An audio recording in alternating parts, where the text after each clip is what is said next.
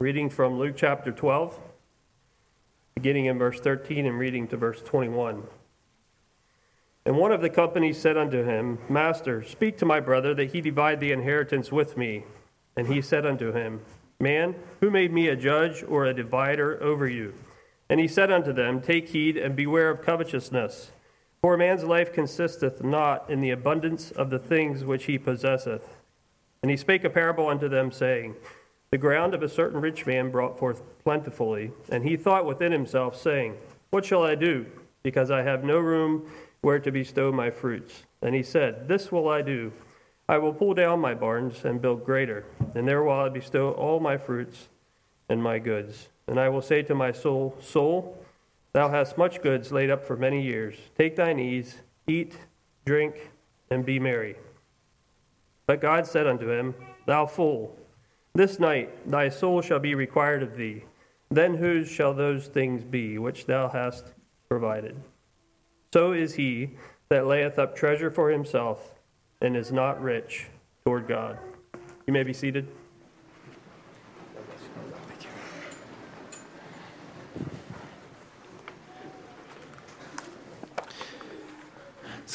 It's good to be back with you here at Weavertown. Always brings back so many good memories for me. We at Trauger are ever grateful to have a church like you behind us, our mother church, if you will. So thank you for all that you do for us out there. This morning I've chosen to speak on simplicity. Now, you won't find simplicity in Scripture, but hopefully, as you stay with me, you will see how the Word of God has spoken about simplicity through His servants, through God's servants. And if you still don't see the connection after the service here this morning, you can definitely talk to me about that. Once upon a time, there was a shepherd boy tending a few straggling sheep on the side of a mountain. One day, as he cared for his sheep, he saw at his feet a beautiful flower, one that was more beautiful than any he had ever seen in his life. He knelt down upon his knees and scooped the flower in his hands and held it close to his eyes, drinking in its beauty. As he held the flower close to his face, suddenly he heard a noise and looked up before him. There he saw a great stone mountain opening right before his eyes. As the sun began to shine on the inside of the mountain, he saw the sprinkling of the beautiful gems and precious metals that it contained. With the flower in his hands, he walked inside. Laying the flower down, he began to gather all the gold and silver and precious gems in his arms. Finally, with all that his arms could carry, he turned and began to walk out of that great cavern. And suddenly a voice said to him, Don't forget the best. Thinking that perhaps he had overlooked some choice piece of treasure, he turned around again and picked up additional pieces of priceless treasure. His arms literally overflowing with wealth, he turned to walk back out of the great mountainous vault. And again the voice said, Don't forget the best.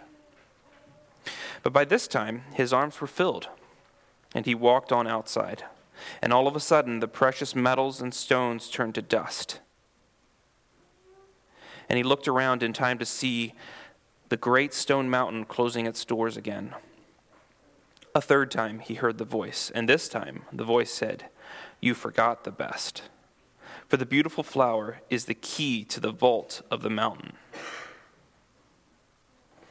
Is this our life? Are we distracted from that which is the most important? From that which is the key to all beauty and goodness and truth? By that which simply glitters, which attracts us for a time, gratifies us for a time? Simplicity is recognizing that which is the most important and focusing on that. There's an old Shaker song. It goes like this. 'Tis the gift to be simple, 'tis the gift to be free, 'tis the gift to come down where we ought to be. And when we find ourselves in the place just right, 'twill be in the valley of love and delight. when true simplicity is gained. To bow and to bend, we shan't be ashamed. To turn will be our delight, till by turning, we come round right. This song brings out a few key parts of simplicity. You notice there at the end, it's talking about turning. Why does the author use those words? I believe the author is talking about turning from our own desires, from the desires of our self, to something greater. We usually refer to that as repentance. He talks about coming to a place where we ought to be, coming round right to simplicity.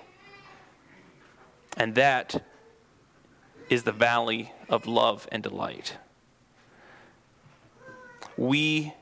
As we continue to grow in simplicity, we will recognize it as that, as the valley of love and delight, freedom and joy.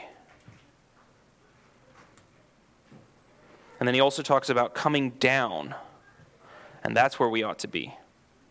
Talks about bowing and bending, but not in a way that we are ashamed. He's talking about humility. Simplicity and humility go hand in hand. As we live lives of simplicity, we will grow in humility. But we also have to recognize that we need humility to live those lives of simplicity. So they go hand in hand and they build on each other. As I progress through my sermon this morning, you will hear these four aspects show up again. First of all, it's the recognition of the most important. What is that most important that we need to have first and foremost? Secondly, you hear some about the repentance from our desires. That growing and maturing to find that place of love and delight in simplicity. And fourthly, a continuing humility as we maintain a life of simplicity. So listen for those themes as I go through my sermon this morning. We're going to address three questions about simplicity. First of all, what is it? Why do we practice it? And lastly, how do we practice it? What is it? Why do we practice it? And how should we practice it? First of all, I already mentioned that simplicity is recognizing that which is most important and focusing on that. Perhaps maybe a broader definition or a more detailed definition is intentionally paring down our lifestyle toward the essentials to free ourselves from the tyranny of things and focus more on the spiritual. Intentionally paring down our lifestyle toward the essentials to free ourselves from the tyranny of things and focus more on the spiritual, speaking specifically of God and his kingdom. So what do I mean by tyranny of things? When we think of a tyrannical leader, someone who's living in an empire of tyranny, we think about being ruled or being controlled, not having, perhaps not having a choice. In reality, that's how our things, that's the relationship we have with our things. Many times. We shouldn't, but many times we do. We are ruled, we are controlled by our things and by our compulsion to buy more things, to buy bigger things, to buy better things. Arthur Gish, in his book Beyond the Rat Race, says, "We buy things we do not want to impress people we do not like." I hope that's not us here this morning. But much of society operates in that way. We feel like we need to impress people, and so we need to buy more. We need to buy certain things. In society today, there is a description of the way our things are designed to to wear out or to give out eventually, and it's called planned obsolescence. It has the idea that those things that are made are designed and will fail. Your technology will be out of date shortly. It won't be supported. Now, some of the older stuff you can probably still run because they weren't operating in that mode. But things are, to a greater and greater degree, planned to fail. Richard Foster says that where planned obsolescence leaves off, psychological obsolescence takes over. Now, psychological obsolescence is fashion.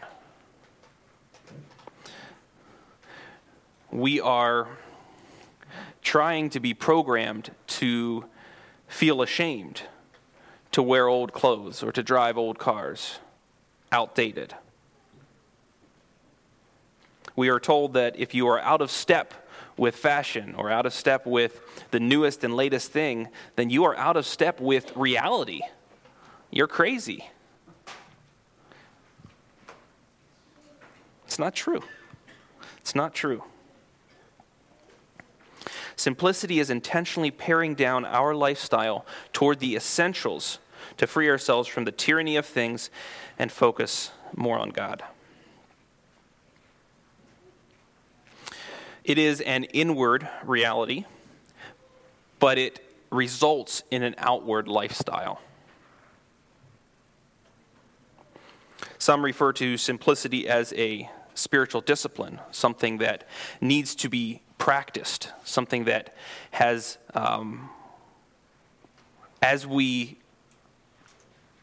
continue to try to practice it, we grow in being able to practice it better.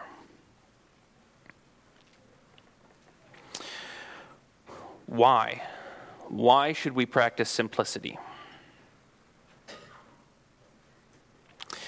4 reasons.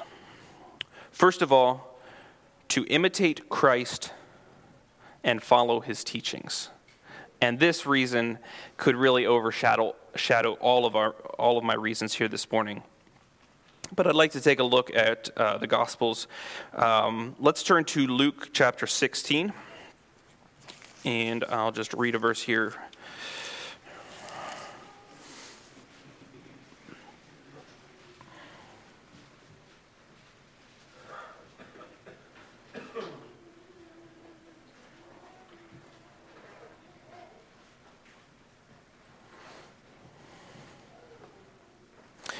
I'll just read verse 13.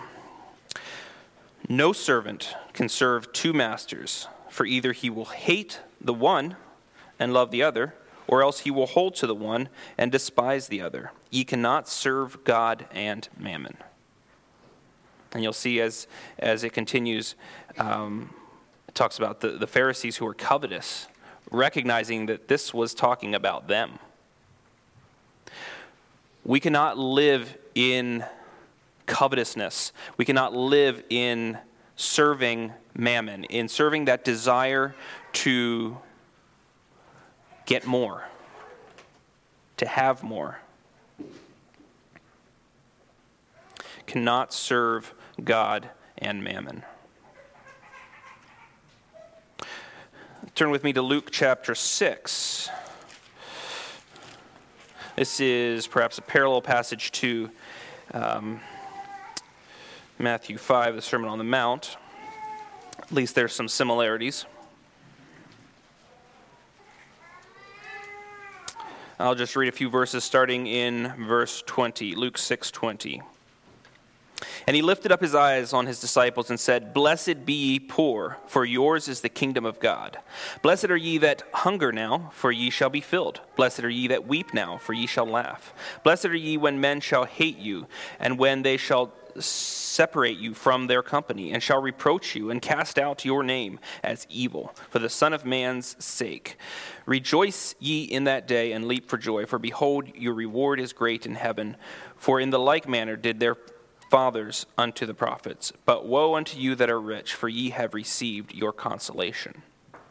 Blessed be ye poor.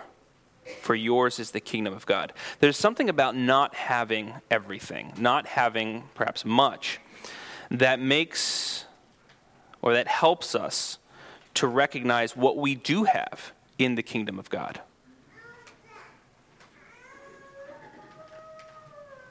Blessed be ye poor, for yours is the kingdom of God.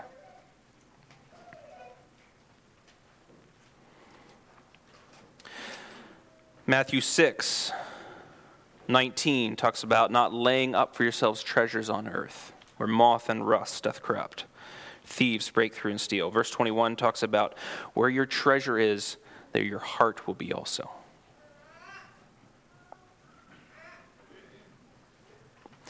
Where your treasure is, that which you value, that which you consider the most important, that's where your heart is. Turn with me to Matthew chapter 19.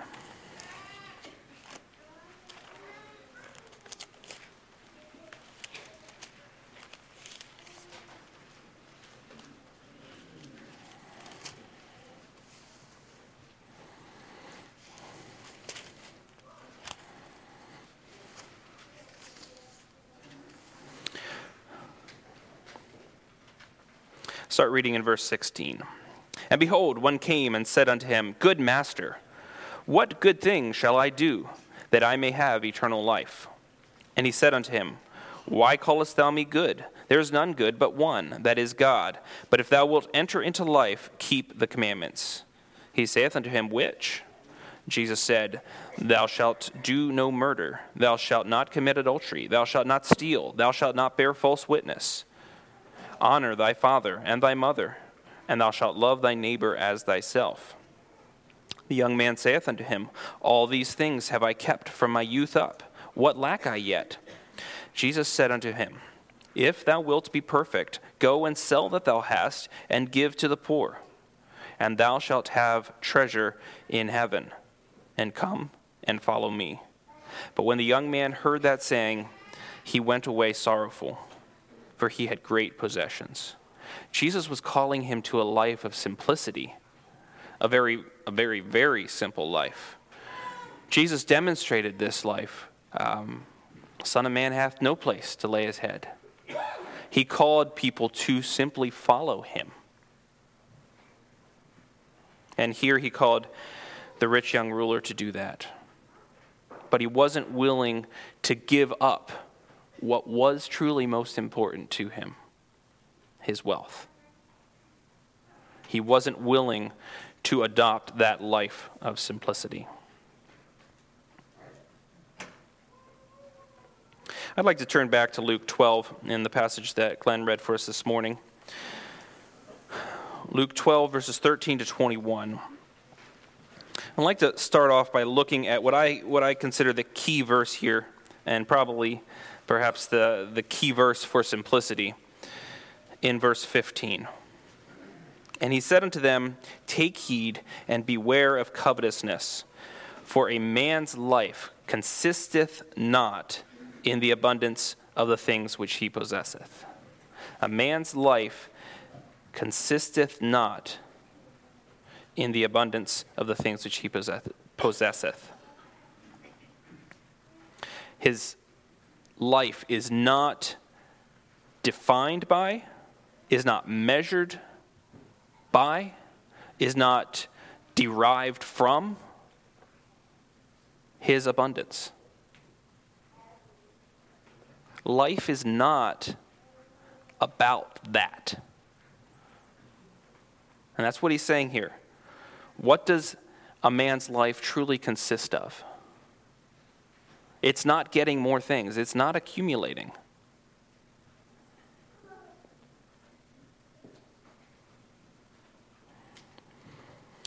In verse 18, in this parable, we see the rich man saying, I will build bigger so that I can have more, so that I can store more, so that I can own more. Verse 19, I will eat, I will drink, I'll be merry, I will take my ease.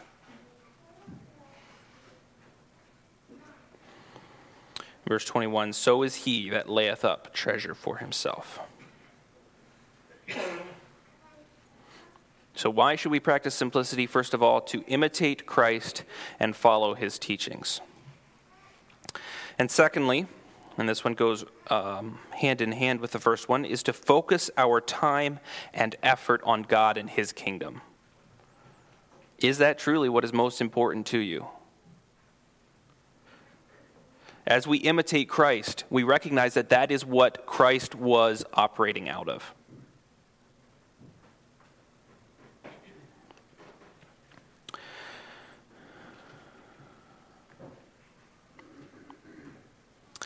Take, for example, a lion. Now, a lion, when we think of a lion, we think of them being big, being able to kill large animals. But a lion could actually, theoretically, catch and kill a mouse. However, it turns out that the energy that lion would have to expend to catch a mouse would be greater than the caloric content of that mouse. So if a lion spent all of his day catching and eating mice, it would slowly starve itself to death. A lion cannot live on mice. Lions need antelope. Antelope are big. While they take more speed and more strength to capture and kill, once they're killed, they provide a huge feast for a lion and its pride. A lion can live a long and happy life on a diet of antelope. It will die chasing mice. If you're spending your time, your energy, going after mice, your short-term reward is a feeling of activity, even a feeling of accomplishment perhaps. But in the long run, you're going to die. You're going to burn out. What are the mice in your life?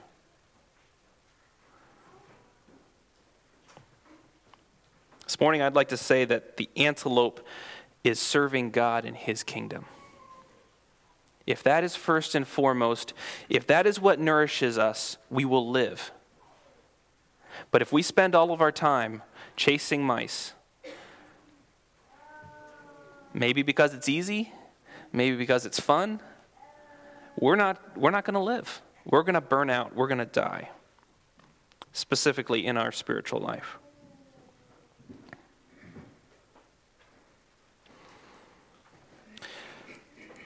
Matthew 6, 25 to 33, specifically verse 33, says, "Seek ye first the kingdom of God and his righteousness."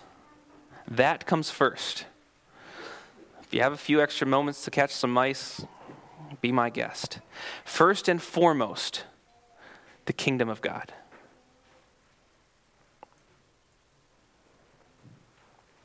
Nothing must come before that. Not wealth, not the desire for wealth, not the desire for status or position.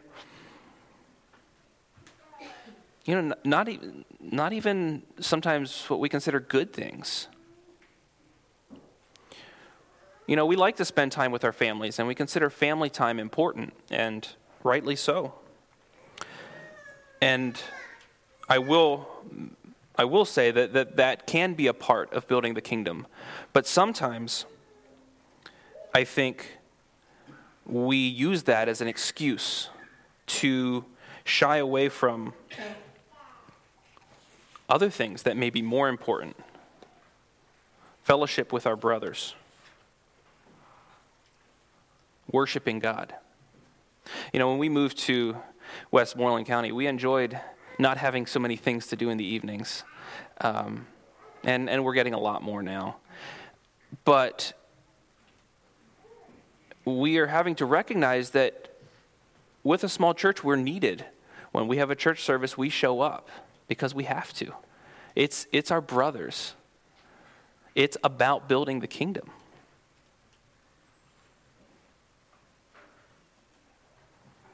And if that is most important, then that is part of simplicity. It may feel like, we're running around too much. But what is most important? What is the antelope? Not even our desire for a simple lifestyle should take precedence over the kingdom of God. And I'll talk about that more in a little bit when I talk about minimalism. Simplicity itself can also become idolatry, but not if we first recognize what is most important. Many people in society today actually do pursue simple lifestyles, but they do it for different reasons. And maybe some of the reasons are good. One is a desire to just get out of the rat race. I don't want to be a part of just running around and doing everything. Another might be the redistribution of the world's wealth. Maybe that's why they're pursuing a simple lifestyle. Others, perhaps, a concern for ecology. And I'm not saying these are bad. I'm saying they're good reasons. But what is the most important? What is first and foremost? These cannot be central. Focusing, recognizing that our time and effort on working on the kingdom, following God, is the most important. Thirdly, why do we practice simplicity? To learn to trust God for our needs. If we don't have everything, then sometimes we need to rely on others. We need to rely on God. We need to reject the anxiety of always needing to have what it's going to take. I just bought a house recently, and we're almost done working on it now. And you figure out that you don't have all the tools you need. It's really easy to run and go just buy it, right?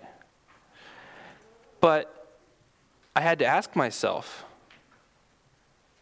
is it going to sit for the next 5 years and not be used?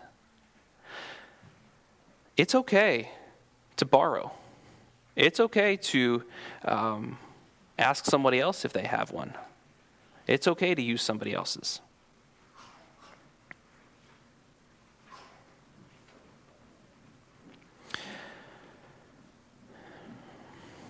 At the close of my sermon, I'll be reading a continuing passage there from Luke 12 that talks about this more.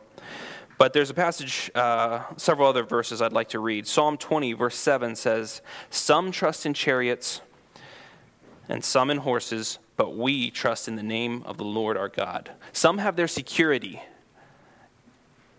in chariots, in horses. It's probably not what you have your security in today. But you get the idea.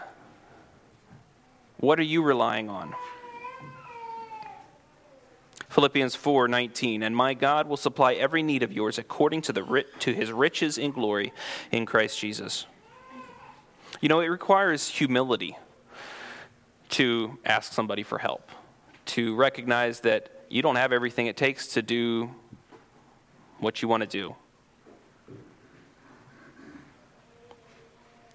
But I think as we learn to trust God, He will continue to provide for us, and He will be able to build His kingdom by allowing others to speak into our lives, to help us, to meet our needs. It's a rejection of anxiety. Learning to trust God for our needs. And fourthly, why? To grow in contentment and gratitude. And this goes hand in hand with what I was just talking about. To break free from the mastery, or the tyranny, if you will, of the things we thought would make us happy. We think it's going to make us happy. We think, might as well. We have the money, why not go out and buy something, that kind of thing. But there is a freedom, there is a joy in simplicity. And as we continue to practice it, I trust that we will recognize it. The parable of the rich man that was just read is a man who needed more and bigger. He thought that's what it would take. It did not. He missed the most important part. His soul was required of him that night. What good did barns do? Philippians 4, verses 11 to 13. I am not saying this because I am in need, for I have learned to be content whatever the circumstances. I know what it is to be in need. I know what it is to have plenty. I have learned the secret of being content in any and every situation, whether well-fed or hungry, whether living in plenty or in want. I can do everything through him who gives me strength. Paul's testimony of simplicity. Contentment. Gratitude. 1 Timothy 6, but godliness with contentment is great gain, for we brought nothing into this world, and we can take nothing out of it. But if we have food and clothing, we will be content with that. I had to think of the story that I read at the beginning. In that case, I guess he walked into the mountain with a flower, but he left without it, and everything else he had turned to dust. What did you bring into this world? What can you take from here? If we have food and clothing, we will be content with that. Hebrews 13, verse 5. Keep your lives free from the love of money and be content with what you have, because God has said, never will I leave you, never will I forsake you.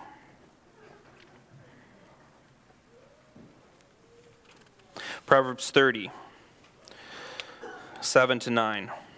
2 things I ask of you, Lord. Do not refuse me before I die. Keep falsehood and lies from me. Give me neither poverty nor riches, but give me only my daily bread. Otherwise, I may have too much and disown you, and say, who is the Lord? Or I may become poor and steal, and so dishonor the name of my God. Give me only my daily bread, a life of simplicity. What is it? Why is it? And now, how do we practice it? It's tough to talk about how we should practice simplicity. I recognize that we have many traditions in our culture. We have many ways that we have accepted as things that are practices of simplicity.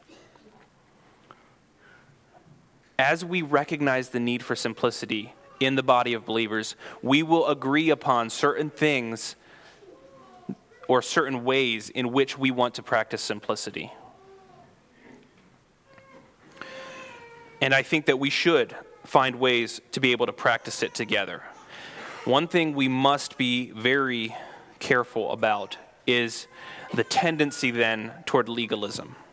Simplicity should not be a law. Now, we recognize that we still have to practice it, and we still have ways that we agree to practice it together. But if we don't recognize that simplicity is the reason for why we are doing this, we're going to lose the entire idea of simplicity, the entire discipline of simplicity. I know here at Weavertown in the past, one way that simplicity was practiced was black cars, and there are still those in our Anabaptist circles that do that. I don't know the reasons exactly for why they carried that out, but I do believe that it had to do with simplicity. Black cars were how they were made. You paid extra to get them painted a different color. In today's society, most likely, if you are driving black cars, you are not doing it out of simplicity. Now, notice I said most likely. At some point, that reason for simplicity was gone. And maybe you have to get it painted black now. The opposite of what it was intended to do. And there are some of those in our traditions as well. And I'm not here to throw cold water on them. But I do believe we need to recognize that we have agreed to do this out of simplicity. And that's a good thing. Simplicity is a good thing. And we can live in freedom and joy out of that. If we don't make it a rule, or if we don't make a law about it, can we still hold people accountable to simplicity? I think we should. I think we should be able to talk to our brothers and ask them how they're practicing simplicity, if this is their version of simplicity. And that's okay. As we look around us at a world ruled by greed, a world where the measure of success and our future security is determined by how much people are buying. Think of the stock market, how much people are buying and how far people are able to go into debt. We recognize that many of the things we see are not specifically addressed in Scripture. However, there are principles. There are principles, guiding or controlling principles that can help us. I'm going to list 10 what I call controlling principles. You can call them guiding principles if you like that word better. These 10 are presented by Richard Foster in one of his books, and I think most of them are still applicable to us today.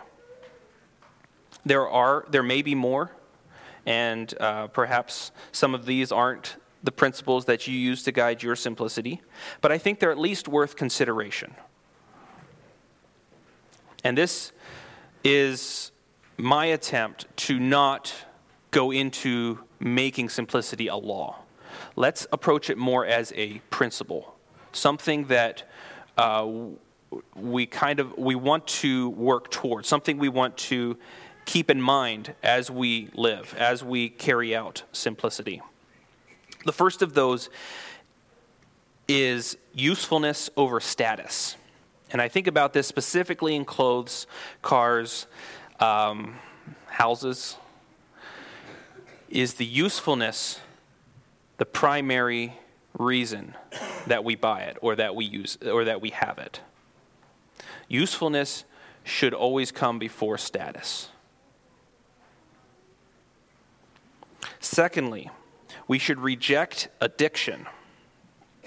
Now, we do need to learn to distinguish between a real psychological need, something like maybe cheerful surroundings or, I don't know, and something that's actually an addiction, something that's actually controlling you, something that you cannot put aside. But we should reject addiction, regardless of what that addiction is, because that means we are being controlled by something. Thirdly, habitually give. And I praise God that we have a tradition of giving, of tithing, of making that a habitual thing. If you find yourself becoming attached to some possession, consider giving it to someone who needs it more. Deaccumulate. Masses of things that are not needed complicate life. You have to take care of things that you buy. You have to service them. You have to take care of them. You have to make sure they're running. You have to feed them fuel, whatever it is.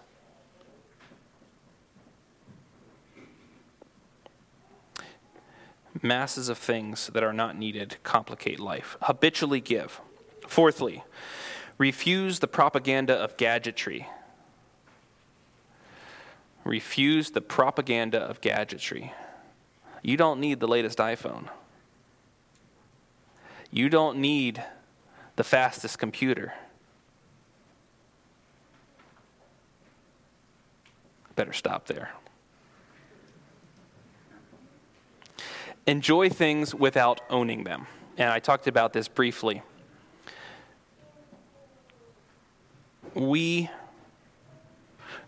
things in our society is an obsession. If we own it, we feel we can control it. And if we can control it, we feel that it gives us more pleasure. That is an illusion. Enjoy the things around us. You don't have to own it. There's libraries. There's friends that can lend you things.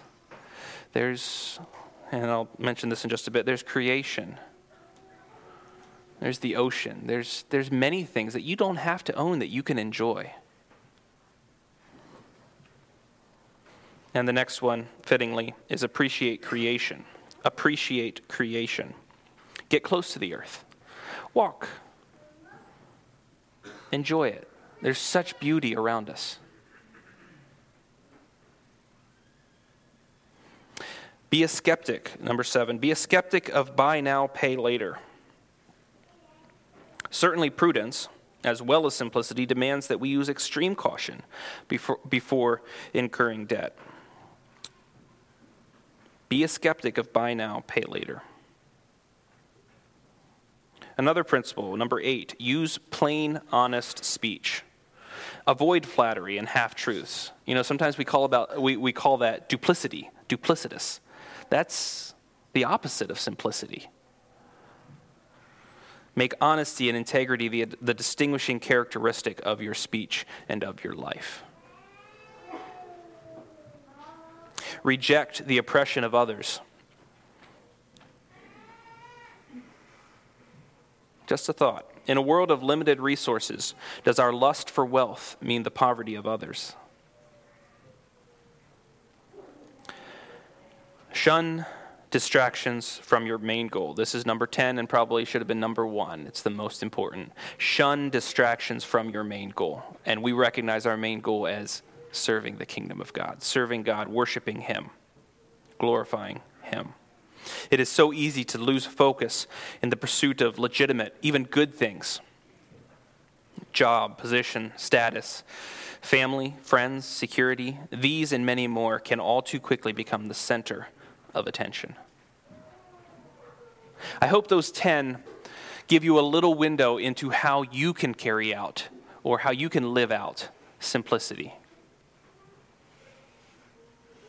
What are some things that you'd like to focus on to live in simplicity? I'd just like to say a few words on minimalism. There's a relatively new ideology or style, perhaps, based on minimalism. Now, minimalism we see in home decor, we see it in fashion, we see it even in digital use of technology. And for the most part, I wholeheartedly agree with minimalism and find it in sync with simplicity in many ways. Like simplicity, it tries to move away from the cluttered and from the need to have lots of everything. Whether that means lots of decor, whether that means a big wardrobe, whether that means many devices, or even perhaps how cluttered they can make your mind. The distinction I'm going to make this morning between those two could perhaps be a contrived difference that I'm making here, maybe even a redefining of them to a certain extent, but I trust that's my right. I see the good in minimalism, but I would argue that the reasons for minimalism are based more on the development of the individual, and simplicity is geared toward a focus on God and the kingdom of God. So they both seem to come out in many of the same physical ways. And so I'm not calling minimalism wrong in that way, but I do believe that they start from different goals and different premises. But I mean, my house is fairly minimalistic. But I want to recognize that may have a different approach than simplicity in some ways. So this could mean that out of a life of minimalism, we choose to eliminate an act of fellowship with our brothers or maybe an act of service with our neighbor because we want to minimize our activities, but we would never choose to eliminate that if we were doing it out of simplicity, because we would recognize that as being part of building God's kingdom. We would recognize that as being the most important thing. I hope I made that clear.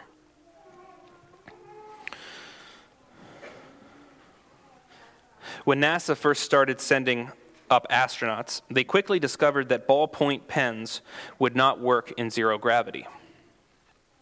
To combat the problem, NASA scientists spent 10 years and $12 billion to develop a pen that writes in zero gravity, upside down, underwater, on almost any surface, including glass, and at temperatures ranging from below freezing to 300 degrees centigrade. The Russians used a pencil.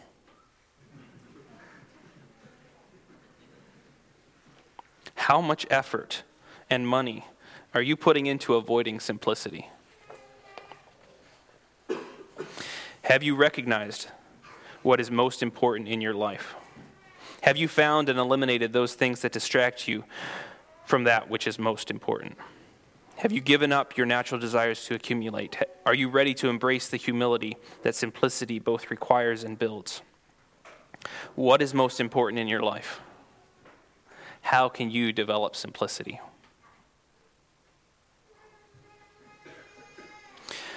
I trust this morning you have recognized what is most important and how you can perhaps live out simplicity. But recognition of the problem is not the same as taking action. On Friday of this past week is the anniversary of the Johnstown flood, where a 30-foot wave of water and debris carrying 20 million tons of water crashed into Johnstown, Pennsylvania. 2,200 people were killed. Many who survived said that you couldn't tell it was water coming because there was so much debris. Many of them had to ride out the wave on top in their houses, but many more were crushed underneath. As that wave hit the town, it began to lose speed, and eventually by the time it got to the other end of town and hit a stone bridge, most of the debris settled down. And that's when the fire started. Those who weren't killed by drowning and by crushing, many were killed by fire. 9 years prior, the dam had been inspected, and the inspector said that it was unsafe. It was in need of repair. The overflows were clogged. A rainy spring would have this effect. The dam was on the property of the South Fork Hunting and Fishing Club, a club that included men like Andrew Carnegie, Andrew Mellon, H.C. Frick. And these were wealthy men. Nothing was done to secure that dam. The problem was recognized, but no action was taken. A disaster that could have been prevented was not. First, we recognize the problem. We recognize how we can change or how things need to change, and then we take action and we live it out. I'd like to close by reading Luke chapter 12, verses 22 to 32.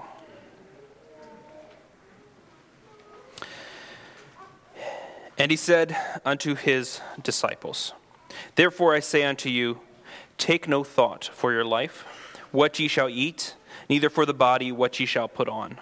The life is more than meat, and the body is more than raiment. Consider the ravens, for they neither sow nor reap, which neither have storehouse nor barn, and God feedeth them. How much more are ye better than the fowls? And which of you, with taking thought, can add to his stature 1 cubit? If ye then be not able to do that thing which is least, why take ye thought for the rest? Consider the lilies, how they grow. They toil not, they spin not.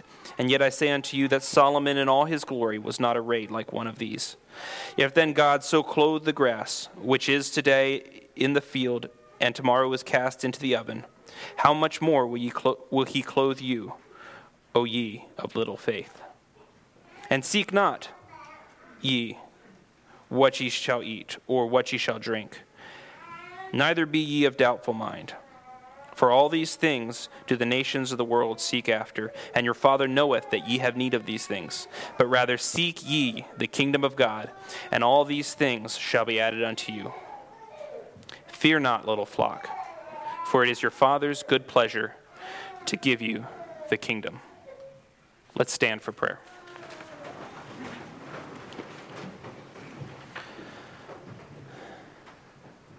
Father, I thank you for giving us an example of a simple life in Jesus Christ.